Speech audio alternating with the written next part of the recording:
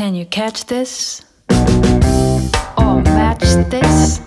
Check this direct to your spinal axis. Step into the machine.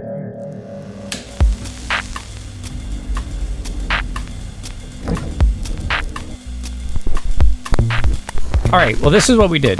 We asked our listeners to come in and tell their stories. The point of it was to capture their perspectives from their deployments or other life experience, and share those with their other peers who are listening to catch this. There were no constraints other than the basic ground rules. 1, we wanted to keep it relevant to our listeners as developing medical officers. 2, no OPSEC violations. And 3, they were instructed to keep it real. Well, now it's time for our storyteller to step into the machine. From Inside the Machine, I'm Nicole Beam, and my story is about the difficulties in practicing shipboard medicine. This story starts in the summer of 2004 when I reported to my first ship in San Diego. I've spent 8 years of active duty before coming to USUS as a surface warfare officer. For non-Navy people, that means your standard ship-going officer, what you think when you think Navy officer. I've been on 2 different types of ships in my time in the Navy. The problem that I've seen both of those tours is the hardship that doctors have turning hospital medicine into shipboard medicine. It's not the office-based hospital environment that we're all trained to. It doesn't matter where you go to med school. It doesn't matter if you go to USUS, which is a military school. We're trained to do office medicine and hospital-based medicine. So when you come to the ship, you put this construct of hospital medicine that you've learned to practice and try to fit it to the ship. But now, instead of your patients coming to you, you've really gone to them. So the trouble I've seen is those docs trying to fit into the community they're in now and learn how to change their practice and how they see patients to fit into the ship's schedule and the ship's culture. My jobs on both of those ships, I was division officer, which no matter what department I worked in, I'm in charge of anywhere from 15 to 60 people in different departments. Your first job of any given day is we would have quarters within the division. Quarters is basically a mini staff meeting. So this quarters is my time to talk to my 15 guys or so about what our priorities are. Maybe we don't have anything big going on. Maybe we just have our standard maintenance and maybe some divisional training. But that's when we decide what we're doing, what teams are doing what. Normally only lasts 5 to 10 minutes, but it's probably my only time during the day that I'm going to have eyes on all of them at one time. So this is the time that announcements get put out.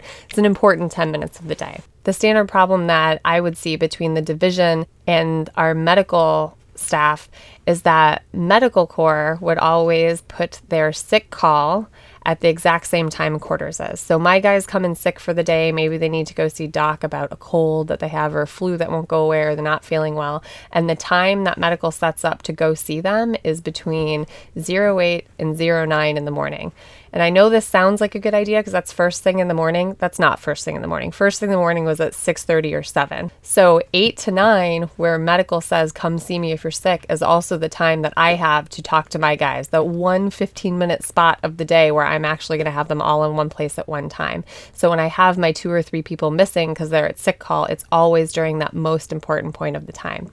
And the division officers and the department heads, we would get frustrated with the med guys because they truly didn't understand why this was a problem. From their standpoint, which I understand, they want to see their patients first thing in the morning. If there's anything wrong with them, they can send them out to, the hospital if it's really serious, or they can get their meds or write their orders or see them throughout the day. Absolutely understand that. The problem the division officers and the department heads, the problem we had with it is that any other 15-minute slot of the day would have been better than the 15-minute slot they were at. This is a common disconnect. It's been on every ship I've been on, and it's a constant in the Navy. It's just one of those daily disconnects between the best way division officers see to do their job and the best way medical sees to do their job. Just a small cultural difference that would have gone a long way to easing the frustration of both parties.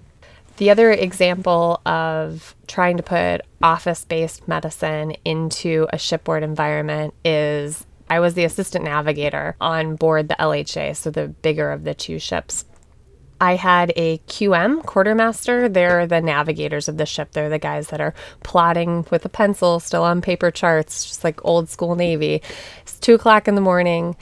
My plotter was up there doing her job, and she got truly, truly sick. Lots of vomiting, lots of running to the restroom, not being able to stand or watch because she was so sick. So she calls me, wake up, go get one of my other guys to relieve her, and she goes down to medical. It's probably 02 in the morning. She goes to medical and knocks on medical department's door and wakes up the corpsman who's on duty. Tells that corpsman what's going on, and the corpsman's answer to her is, come back at 08 for sick call. My QM goes back to her rack for 30 minutes or so and just keeps getting up to puke, not making it well through the night. She calls me and tells me, hey ma'am, I went to medical, they told me to come back at 08. I feel horrible. I really, really want to get seen now. What can you do? Keep in mind, this whole situation is happening when we're underway. We're out to sea. There's nowhere to go. There's no ER that we can send her. We can't even see the beach from where we are. We're in blue water ocean. There's nothing around. On top of no ER to send my QM to, it also means that the 2 doctors and the 30 or so corpsmen that we have on board are all on board. They're all a 30-second walk away from seeing my person. And yes, I know it's 02 in the morning, and I don't like to be awake then either, but all somebody has to do is see her. So I tell my QM2 to stand by, and I call one of the doctors, the junior of the 2 doctors we had on board. So even when talking to her, I thought I would have an easier time getting her to either have her corpsman see my QM2 or to wake up and come see my QM2 herself. It only takes 5 seconds to put on a pair of coveralls and walk outside your stateroom and see my girl and give her something to help her stop vomiting so she can actually get some sleep. But it takes 15 minutes of cajoling this doc to get up and just take a look at my person. And I know it's early, and I know she doesn't have to be awake, and I know there's sick call at 08. What the docs coming into this don't understand is that unlike clinic medicine, where if you're on call and you get a call in the middle of the night and you think somebody's, yes, they're sick, but you can see them at 08, you say, come in at 08, we'll see you first thing in the morning. That sort of mentality is completely different from what the shipboard mentality of 24/7 operations is. So the shipboard QM2 truly doesn't understand the mentality of waiting till 08 in the morning if doc is right there and can get up right now and see me. And this sort of just cultural difference causes a lot of frustration between the 2 groups on board the ship sometimes. The most egregious example I've ever seen of the disconnect between hospital medicine and shipboard medicine happened in 2008 when my ship had just returned from a deployment. Right after you return from deployment, the ship schedule goes into something we call POM. It's Post Overseas Movement Leave. So it's a month of very little work going on in the ship, skeleton crew only, where all the crew gets to take leave in 2-week blocks. This particular POM period was after a 9-month deployment, so most of the ship is gone. If you're not on duty, you're not coming into work because you're either on leave or enjoying liberty with your family. So this POM period after deployment is some of the best part of sea duty because you've got a couple weeks of protected leave time, but it can also be some of the most emotional because after 9 months of not seeing your family, you're back in your family setting, you're dealing with all the emotions that go with not being there for 9 months. Maybe your kids haven't seen you the whole time. It is not unusual to have a lot of family conflict during this period right after deployment.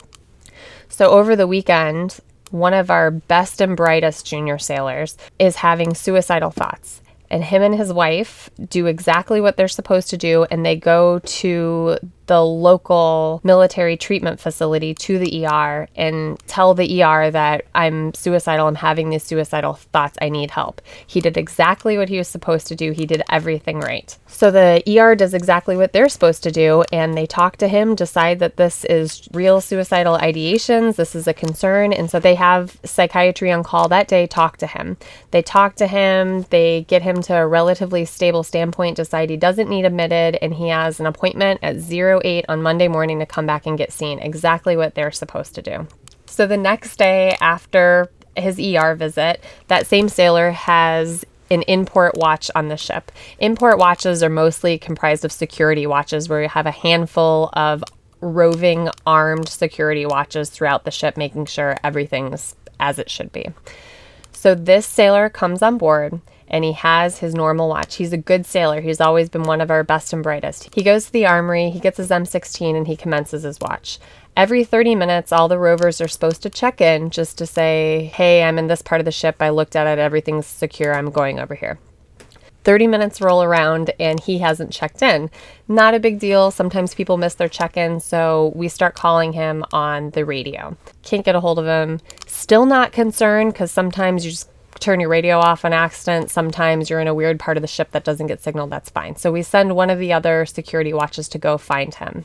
What they call back to the quarterdeck is man down on the forecastle. Man down means anything from somebody sprained their ankle and needs help getting to medical to there's blood all over and I don't know what happens. So call a man down on the forecastle.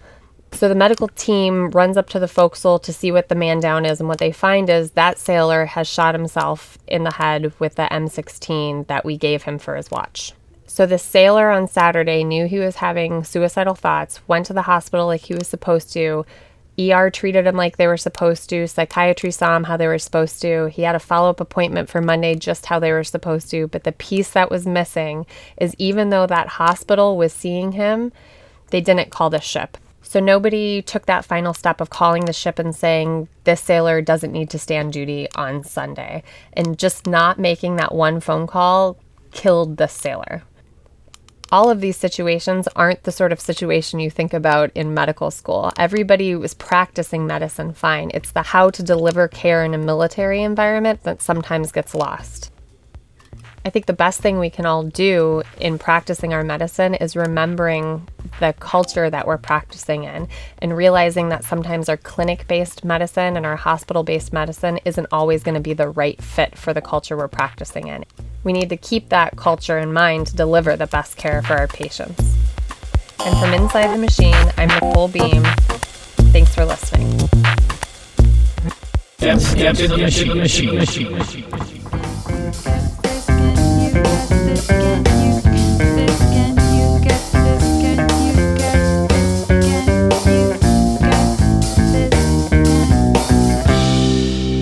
So watch this. Thanks for listening. This podcast was released under a Creative Commons Attribution Non-Commercial Share-alike license. Some rights are reserved. For more information, check out creativecommons.org. The opinions and assertions contained in this podcast are the private opinions of the authors, hosts, and guests and are not to be construed as official or reflecting the views of the Department of Defense or the Uniformed Services University of the Health Sciences. For more information on Catch This, check out our website at www.catch-this.net. Hey, if you like our title song, it's called Mic Check by Nature. Check out Free Music Archive online for more great Creative Commons music.